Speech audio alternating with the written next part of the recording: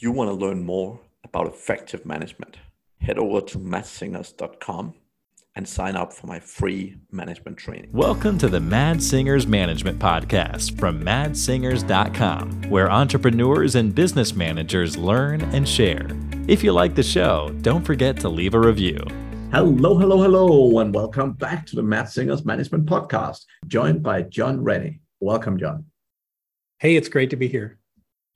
I am super excited for today's episode, but just before we get into it, John, would you mind giving the audience a little bit of background about yourself and how you ended up where you are right now?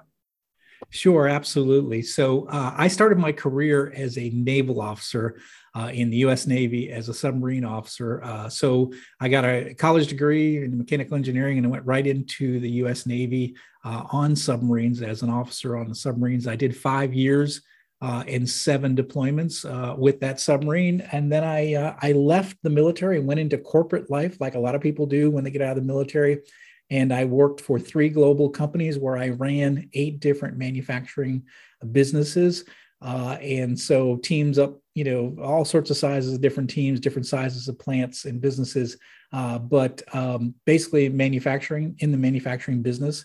And then 6 years ago, I unplugged from corporate life and started my own manufacturing business here in North Carolina in the U.S. And we manufacture products for electric utilities. So we make the transformers and the switches and the fuses, things that the utilities need to keep the lights on. So we help keep the lights on in my business. And I also, in the last sort of 10 years or so, I've been doing a lot of writing on leadership. Written 3 best-selling leadership books, and I run a podcast called Deep Leadership, where I interview business leaders, military leaders, and try to get the best out of them. So that's who I am in a nutshell. Fantastic, John. Fantastic. So just before we kicked off the podcast, we talked about a very simple concept, which is every sailor is important to the mission. Tell me a little bit more about that. Yeah, I think one of the things that's interesting from a leadership perspective is the idea of a crew on a ship, or in my case, on a submarine. So if you think about a ship is nothing but a cold hunk of steel in a harbor, and it's the crew that brings the ship to life, right? So our people bring our business to life. Without our people, we have nothing. So we might have fancy plans, we might have a good business proposal, we might have great investors, and we've got an idea and a vision, but without people, we won't bring those ideas to life, right? So people bring our business to life. And so sometimes, though, we forget that every employee is important to achieving that mission and that goal. And so one of the things I learned in my time in the submarine is that every sailor was critical for the mission.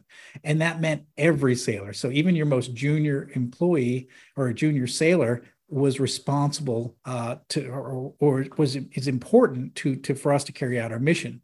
So one thing that's unique about a submarine is we operate deep in depths in the middle of the ocean without any other assets around us. So we were responsible for ourselves. There was this high level of shared responsibility, but also shared vulnerability, right? So one sailor could turn the wrong valve and we all die. The captain could give the wrong command and we all die. So it's an all or nothing, right? So, and if you compare that to a lot of businesses, there is no shared vulnerability, right? So if the business does poorly, what do? Well, you lay off some manufacturing people or some call center people or some people on the lower ends of your company, and you move on.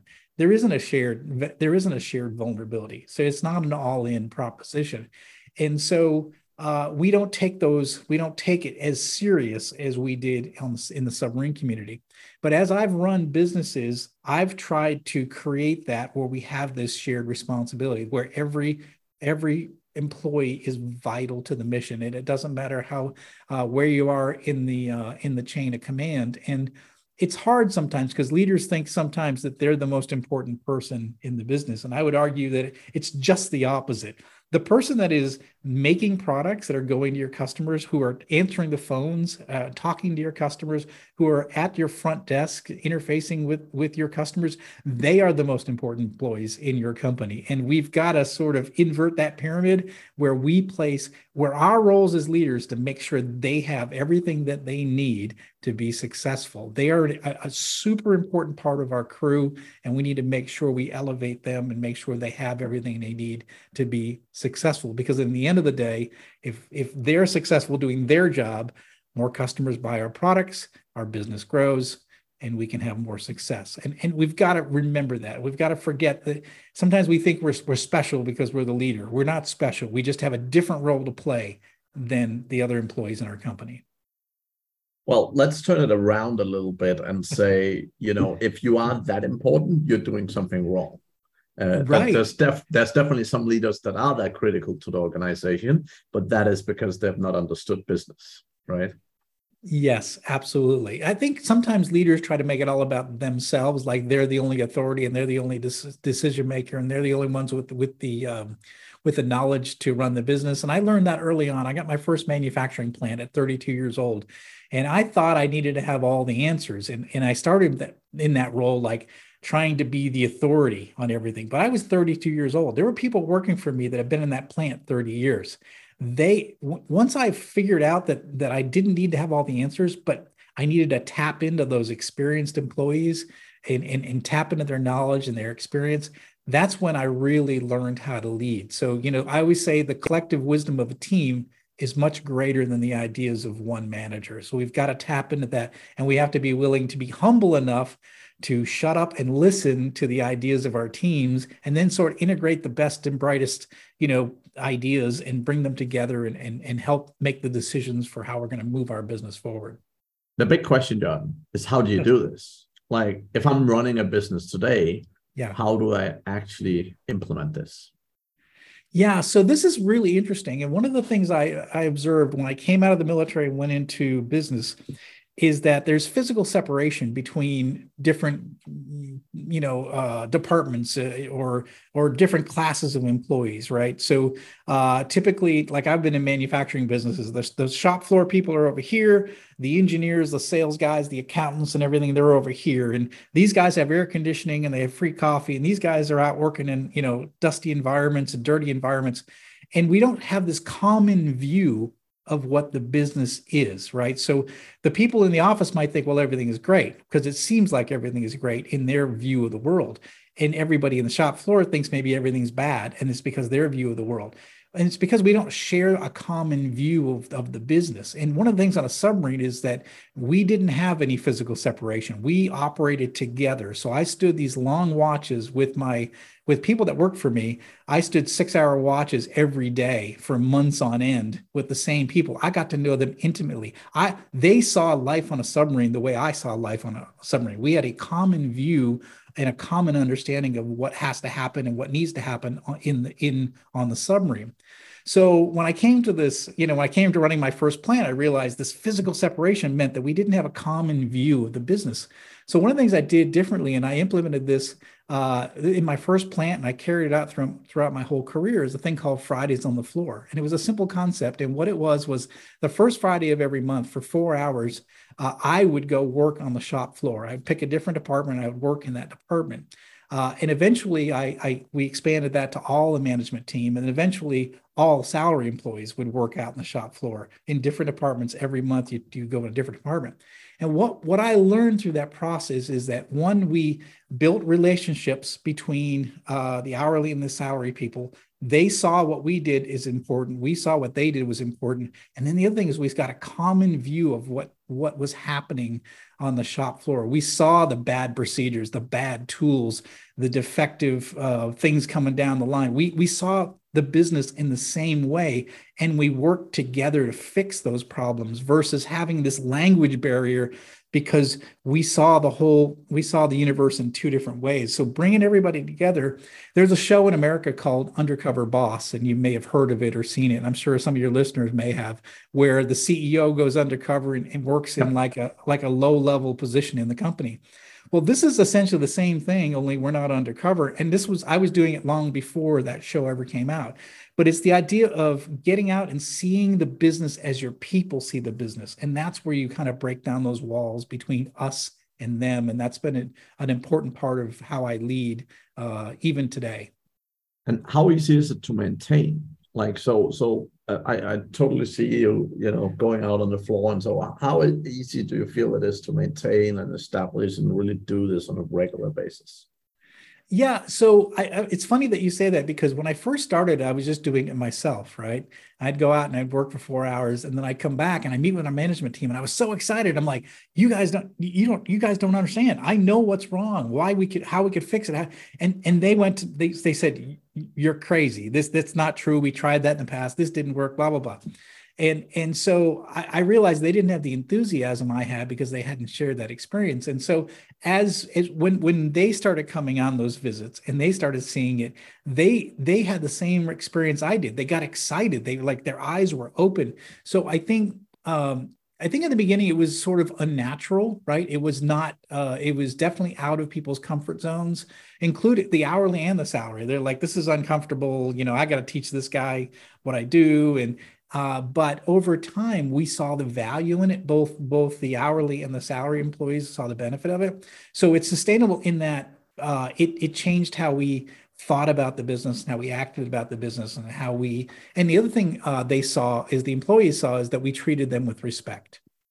We cared about their opinion. Suddenly it wasn't just us and them. It was like, oh, these guys actually care about what we think about all day long. I mean, who best knows what to do in an operation but the people who've been doing it for 20 years, and that have all this pent up ideas that have never been listened to. And so I really I think that's the biggest untapped potential in most companies is the knowledge that's out with the people that are adding value. And how do you tap into that knowledge? And how do you, as a leader, use that knowledge to make better decisions in the business? Yeah, that totally. Have you ever had sort of experience where kind of you undermine the direct manager a little bit? Because sometimes when you have multiple layers and you have a direct manager above someone on the floor level, and they've been telling for years, like, no, we can't do that, and suddenly you're there and you're like, we're doing this thing. Like, have you ever seen issues coming from that? Yeah, so absolutely. People are selfish, and they're focused on self-preservation. So a lot of times you'll have people in between me and where the value is added that are trying to protect their job, and they're trying to limit the amount of information I see, and painting a rosier picture than maybe what really actually exists. So yes, absolutely, that's a big problem. And especially as I moved higher up, as I got into the vice president levels and things, I would show up on the shop floor, and I made a lot of people nervous. Like, oh, what is he going to learn? What is he? But I wasn't doing it to undermine them. I was doing it because I think that managers need to connect with what's really going on. So a lot of managers tend to make decisions in conference rooms and in meetings far away from where the action is. And they assume they know what's going on. And one of the things we learned in the Navy was expect what you inspect. And so the idea is go out and see it for yourself, touch it, feel it. And the other thing is, maybe it's a little bit threatening, but it shouldn't be threatening. So the reality that I hear from you as a middle manager should reflect what's really happening. If it's not, then we have a problem with you, because you're trying to edit the information and you're trying to control the information, and that's not a healthy place to be as a middle manager. I don't necessarily see it like that. I see it more as a sense, because I work with a ton of entrepreneurs, and I see this quite often, where you have the business owner who start reaching down the organization and asking people for things or telling people things. And the problem is they kind of skip a management layer. So sometimes the managers don't even know what their staff is actually working on. That's a whole different, right. Sometimes it's like, you don't know, like when you're sitting with people down on the floor, like what they tell you and how they tell you. Again, everyone is selfish, right? So, the way that comes across, you might say something to them that ends up being a totally different order than their boss have given to them, and so on. So I don't necessarily think it's the boss that's afraid, but I've just seen it a few times where people have done similar things where they've kind of undermined the direct manager, and sometimes they've actually established a communication channel around the direct manager, because the people on the floor now have a relationship up higher. And I've seen definitely that be dangerous a few times, not because people are trying to hide things, but just because it's important to have a general chain of command, right? Yeah, no, I agree 100% with that. And I would say when I'm spending time on the floor, it's me listening, it's me connecting, it's me building relationships. It's not me giving orders. And I think that's really important, because I think one of the worst things we can do is not empower our managers and give them the authority they need to do their job. So when you jump a chain of command and you give a directive, you're undermining those people that you've hired to lead your people. So no, you got to be careful about that. Very important. This is more of the idea of getting out there and making sure that you're listening and you're connected to reality. So it's almost like it's like a VIP visit, if you will. You go down, you shake hands, you meet, and you listen, and you're not you're there to just observe things. And usually when I find something that seems messed up, I'll go right to the manager and say, I was just out in the shop floor. This is happening. Is that right? Or what are they, and then you get another side of the story. So yeah, absolutely. Don't want to undermine your leaders. Yeah. I've seen it happen so many times, right? So, and I could totally think with this concept that it would happen quite a bit. Yeah. But generally, I love the concept, right? And I like the fact that, again, even with strong communication, you can probably build these bonds without necessarily being on the floor all the time. But again, it's really about helping people understand why their role is critical. Right? When you're sitting in the call center talking to these customers, why is that so important for the business? What happens if you make a mistake? Because yes, I know that the submarine won't sink, but here's the thing. If a customer service agent says something really bad to your biggest customer, that might get a bunch of people fired, because you might lose your biggest customer. Yep. Right. So even though, yes, it's not a submarine that's physically sinking, there can still be huge impact if you have individuals in various positions doing something very, very not effective for the organization. Right. Yeah, absolutely. I think connecting employees to the vision, connecting employees to the purpose of the company is something that I would say is a little trick that you might think everyone that works for you knows what's going on and why we're doing it. And my experience is just the opposite. I remember going to my first manufacturing plant, and I would ask employees what they did. And they'd say, well, I plate this part, I sand this part, I heat treat this part. And I said, well, what does the part do? Well, it goes into this other part.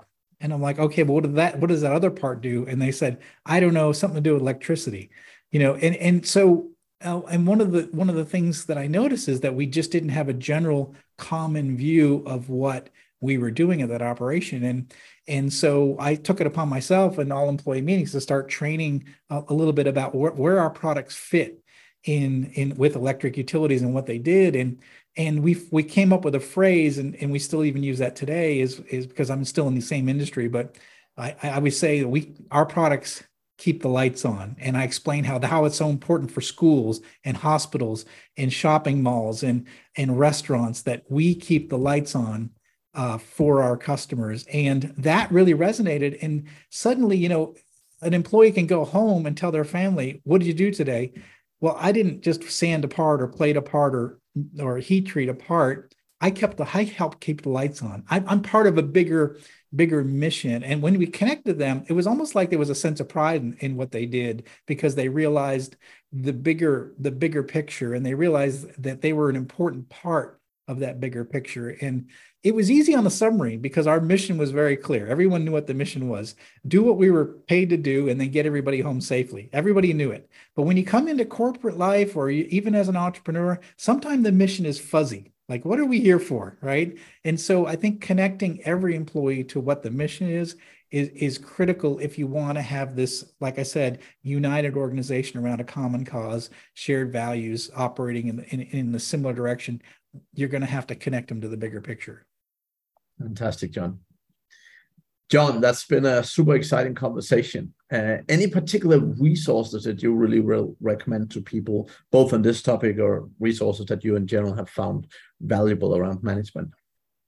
Yeah, so I've written a few books, and the one that I think really resonates around this idea of shared operating in a shared environment with a common view and a common mission would be my second book called All in the Same Boat.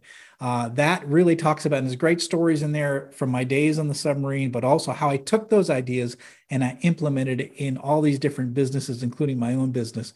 And I think it's a great place to start if you're trying to think of how do I build unity within my business, and what will it do for me if I do. That's a great book for that. It's All in the Same Boat. I think it's a great book for that. Fantastic, John. Thank you very much. If people are eager to get hold of you, what's the best way to do so? Yeah, all my links are on my website, johnsrennie.com. My books are there, my links to social media, and then my podcast, Deep Leadership. Everything is on johnsrennie.com. Fantastic, John. Thank you so much for the podcast today. It was fantastic having you on. Great. It was great to be here. Thank you. Great. And for the audience, we'll be back again next week, same time, same place. Thank you for listening to the Mad Singers Management Podcast. Please leave a review. It means the world to us. You can also learn more about management at madsingers.com.